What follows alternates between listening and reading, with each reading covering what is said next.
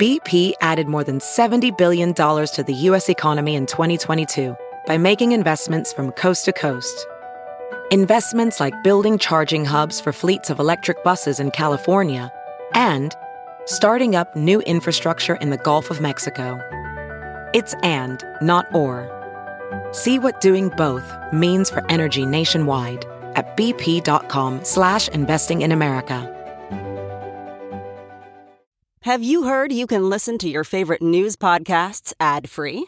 Good news. With Amazon Music, you have access to the largest catalog of ad-free top podcasts included with your Prime membership. To start listening, download the Amazon Music app for free or go to amazon.com/ad-free news podcasts. That's amazon.com/ad-free news podcasts to catch up on the latest episodes without the ads.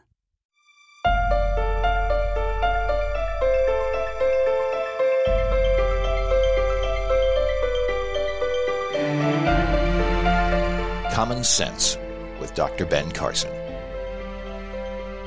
Well, hello, everyone, and welcome to another exciting episode of Common Sense, something that used to be common but isn't anymore. And have you noticed that the government seems to be broken, that Washington's in turmoil, that, we don't seem to have policies that are for the people anymore, policies that are for political gain and for parties and for ideologies. And America was not supposed to be about people pushing their agendas. It was going to be a country that was of, for, and by the people. And it was supposed to be different from all the other countries. Well, today we're going to be talking to our guest, Congressman Andy Barr of Kentucky's 6th District.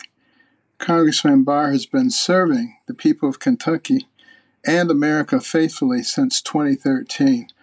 I had many pleasant interactions with him when I was secretary. He was a true representative of the people. Unfortunately, that does not seem to be the case with so many people these days, but Congressman Barr is a member of the House Financial Services Committee and a ranking member on the Subcommittee on National Security, International Development, and Monetary Policy. He also sits on the House Foreign Affairs Committee, the Subcommittee on Asia, the Pacific, Central Asia, and Nonproliferation, as well as the Republican Study Committee. So you can see he's not just sitting around twiddling his thumbs. He obviously has a lot that is going on. But I'd be interested, Congressman, as a first question. At American Cornerstone, we're working with our More Perfect Union to get people to understand our founding documents. We have a new program called Executive 101 that's coming out soon, teaching people how the government actually works. But could you give our viewers a little insight into the work that goes on in some of these very important committees that you're on?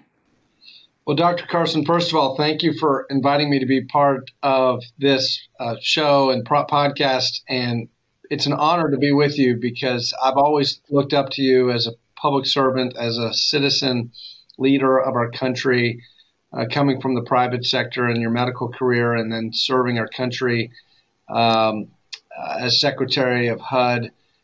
You're a real patriot, and I appreciate the fact that you get it. You have your priorities straight. You recognize that our founding really matters, and the government is truly a servant of the people and not the other way around.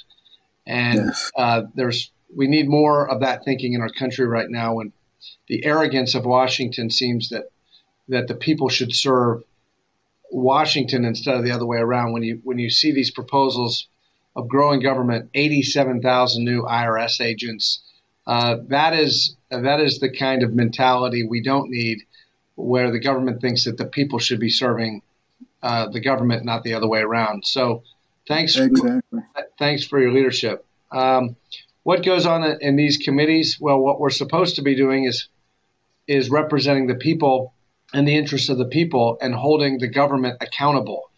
And unfortunately, in so many of these committees these days, especially the Financial Services Committee, it's about giving government bureaus and government bureaucracy and administrators, unelected, unaccountable bureaucrats, political cover and not holding them accountable for rules, regulations, red tape that's making life harder for the American people. What we hope to see in the Congress is a Congress that's more centered around the sovereign, the people, and that holds government accountable.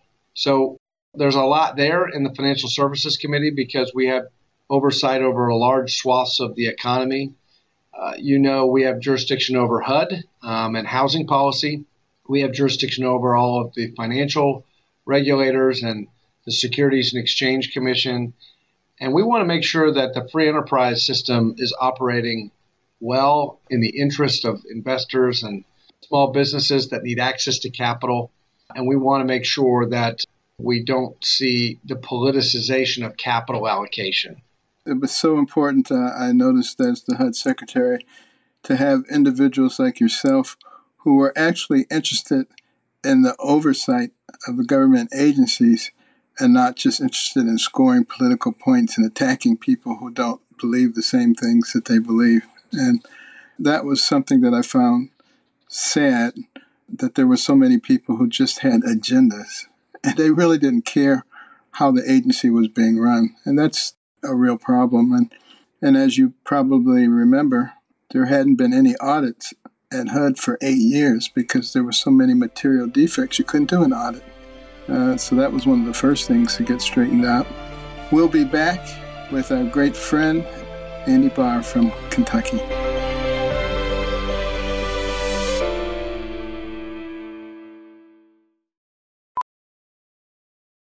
Welding instructor Alex DeClaire knows VR training platforms like Forge FX help students master their skills. There's a big learning curve with welding. Virtual reality simulates that exact muscle memory that they need. Learn more at meta.com/metaverseimpact. Ready to elevate your home? Picture this: central heating, a cozy fireplace, or your dream walk-in closet. Build a backyard oasis, go green with solar panels, or start a business. It's all possible with Figure's home equity line of credit. Unlock up to $400,000. Apply online in 5 minutes. Funding in as little as 5 days. Head to Figure.com and transform your home. Figure Lending LLC, DBA Figure, Equal Opportunity Lender, NMLS 1717824. Terms and conditions apply. Visit Figure.com for more information. For licensing information, go to www.nmlsconsumeraccess.org.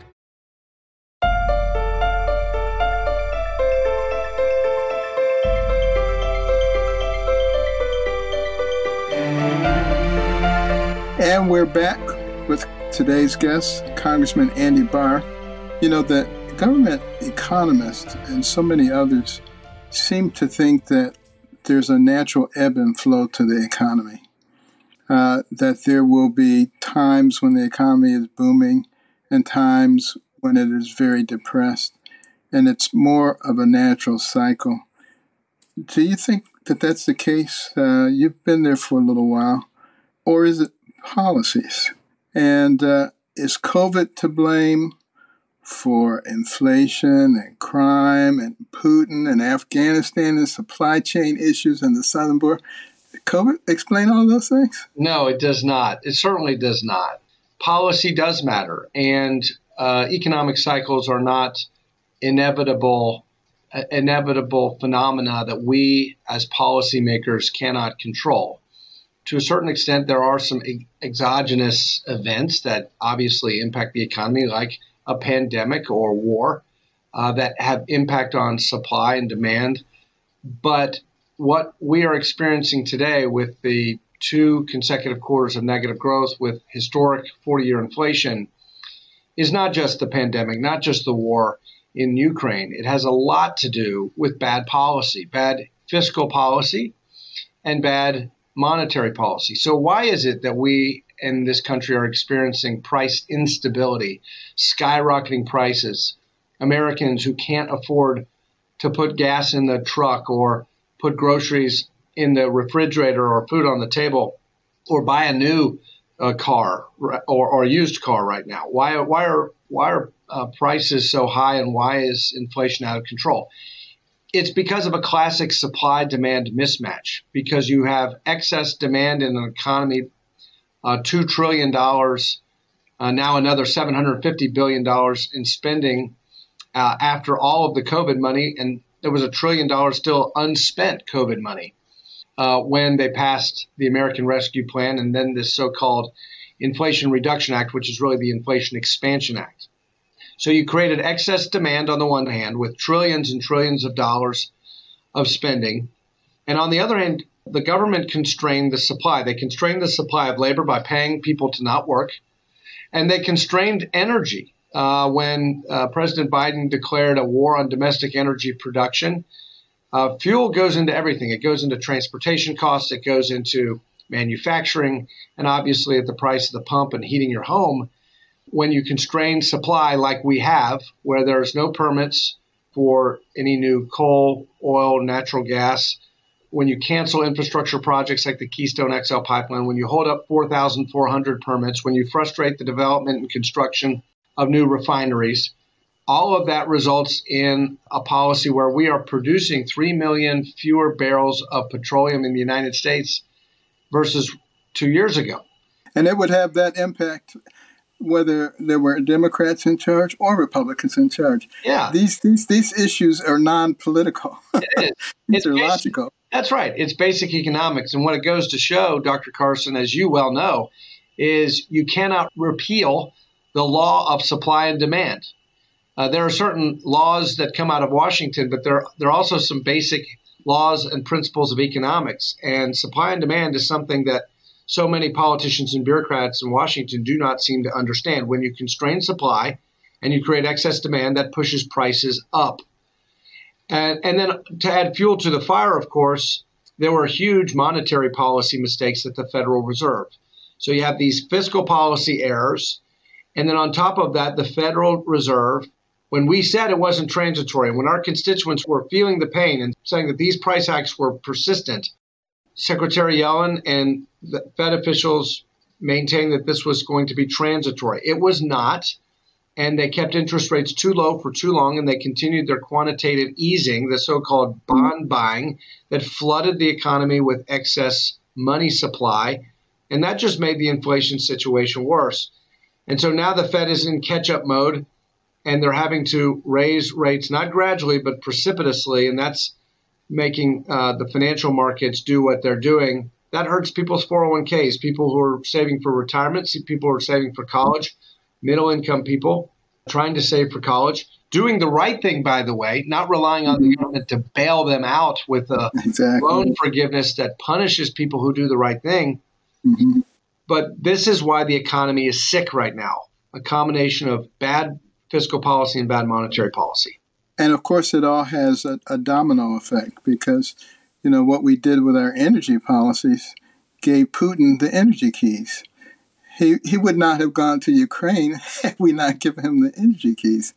And then our various responses have, I think, emboldened others. There's no telling what China will do with Taiwan now. And, it's an interesting phenomenon, but if you look back over history, before the United States became the dominant power, there were all these despotic leaders trampling on anybody who was weaker than them. And that abated to a significant degree as our power and influence increased. Now, as our power and influence is on the wane, those despots are starting to pop up again. And it really shows the importance, I think, of a strong United States of America in the world. But, it does. What is your take on what's going on in the South Pacific with Taiwan and China? Well, you made a good point about energy, and energy weakness invites aggression, whether it's Putin in Ukraine or what's happening in Beijing right now, and the aggression that the Chinese Communist Party is showing to or directing towards Taiwan. This disastrous retreat from Afghanistan signaled to the world and to the despots of the world, as you say, a weakness and an unwillingness to stand by our allies. Our commander-in-chief left over 1,000 American citizens behind enemy lines, let alone the tens of thousands of Afghans who worked side by side with our military. And the fact that this administration was so unprepared to help our allies, I think sends a signal of weakness. And I think emboldens our adversaries like the Chinese Communist Party, like Putin.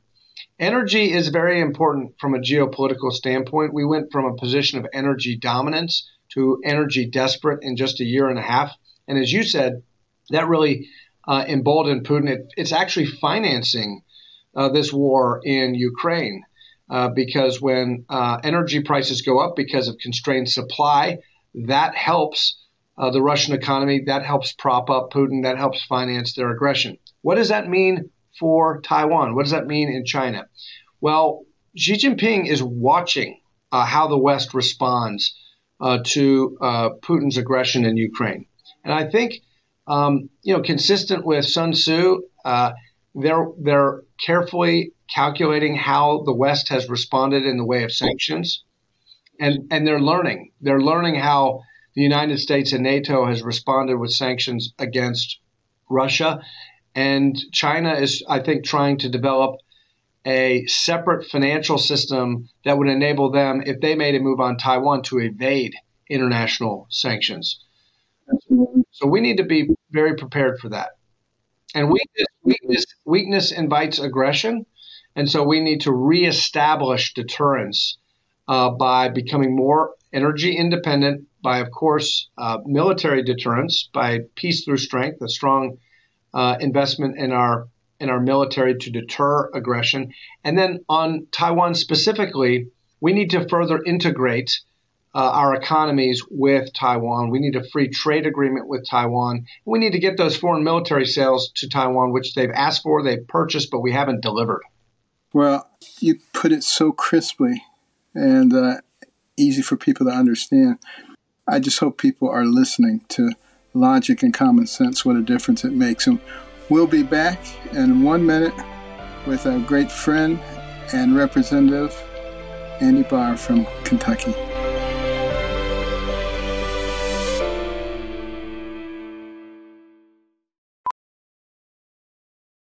As a professional welder, Shayna Ford uses Forge FX to practice over and over, which helps her improve her skills. The more muscle memory that you have, the smoother your weld is. Learn more at meta.com/metaverseimpact.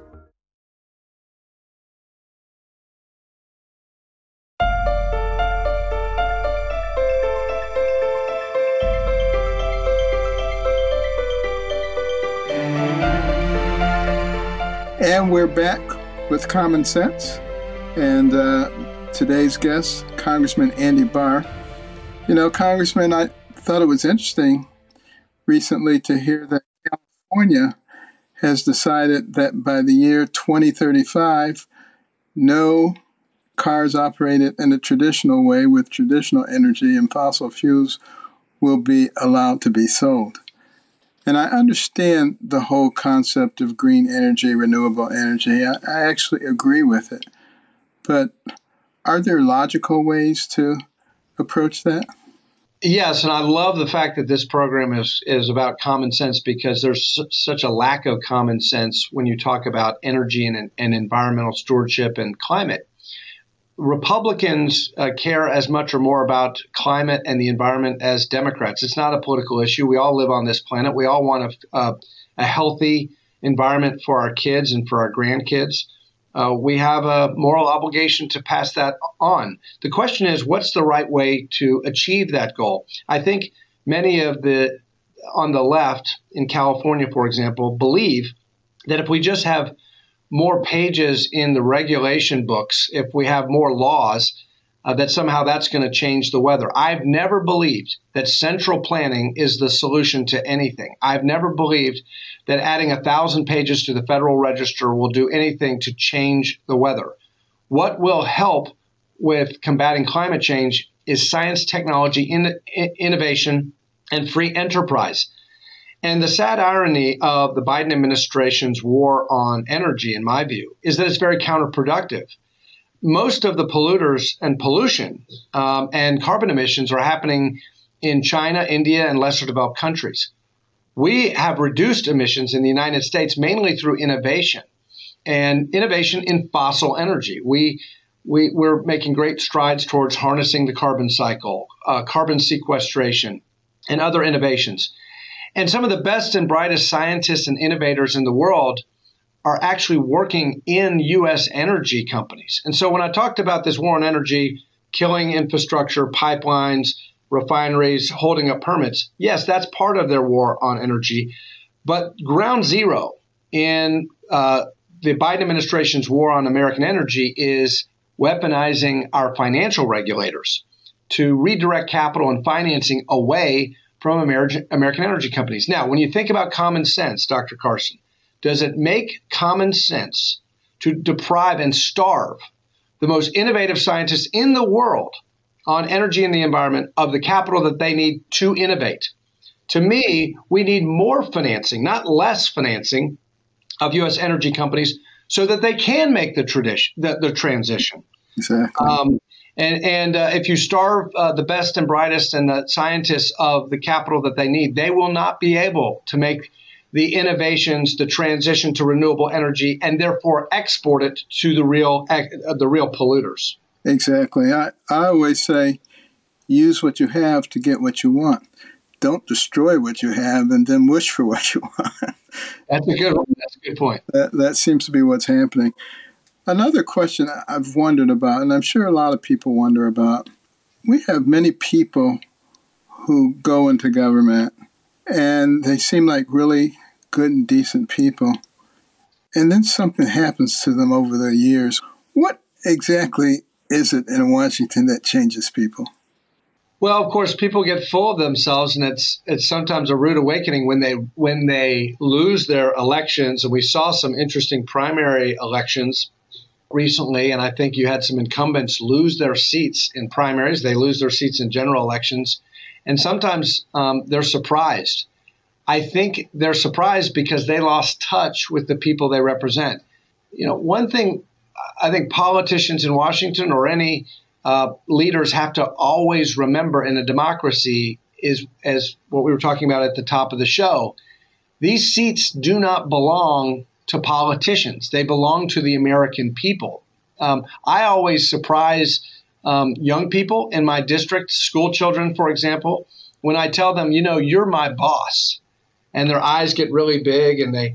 But I think, you know, what are we teaching our kids in civics classes when they don't know that?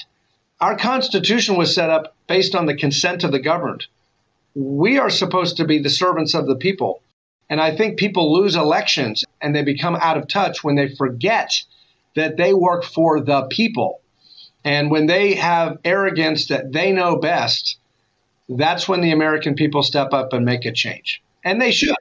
And that's why our Constitution is so valuable, because our founders understood that the natural tendency of government is to grow and to dominate. That's what they do. It's not because they're bad people. It's just a natural nature function. And, you know, unless you control it, you will not be able to keep what we have. And that's why Benjamin Franklin, after the Constitution was finished in 1787, came out of the hall and was asked the question, what do we have, sir, a monarchy or a republic? And he said, a republic if we can keep it. Yes. Knowing how important it was that we adhere to the Constitution. Franklin was a wise man, and so was James Madison. And I often get the question from constituents, isn't it inconvenient that you have to run every 2 years? Shouldn't it be 4 years or 6 years like senators? And I actually say no. I think if you've got a problem with that, take it up with James Madison. This is exactly what James Madison wanted. He wanted members of the House of Representatives to be accountable, closely accountable to the American people and subject to elections every 2 years precisely for that reason. Because the people are in charge, and if their representatives are not representing their views, they have a right every 2 years to make a change. And I think that's a very healthy thing for our democracy to have that level of accountability to the sovereign, to the people. Well, we want to thank Congressman Barr for joining us today, and also for his willingness to jump into the fray and represent the people of Kentucky so well. And we'll be back in a moment with our prescription and to answer a couple of your questions.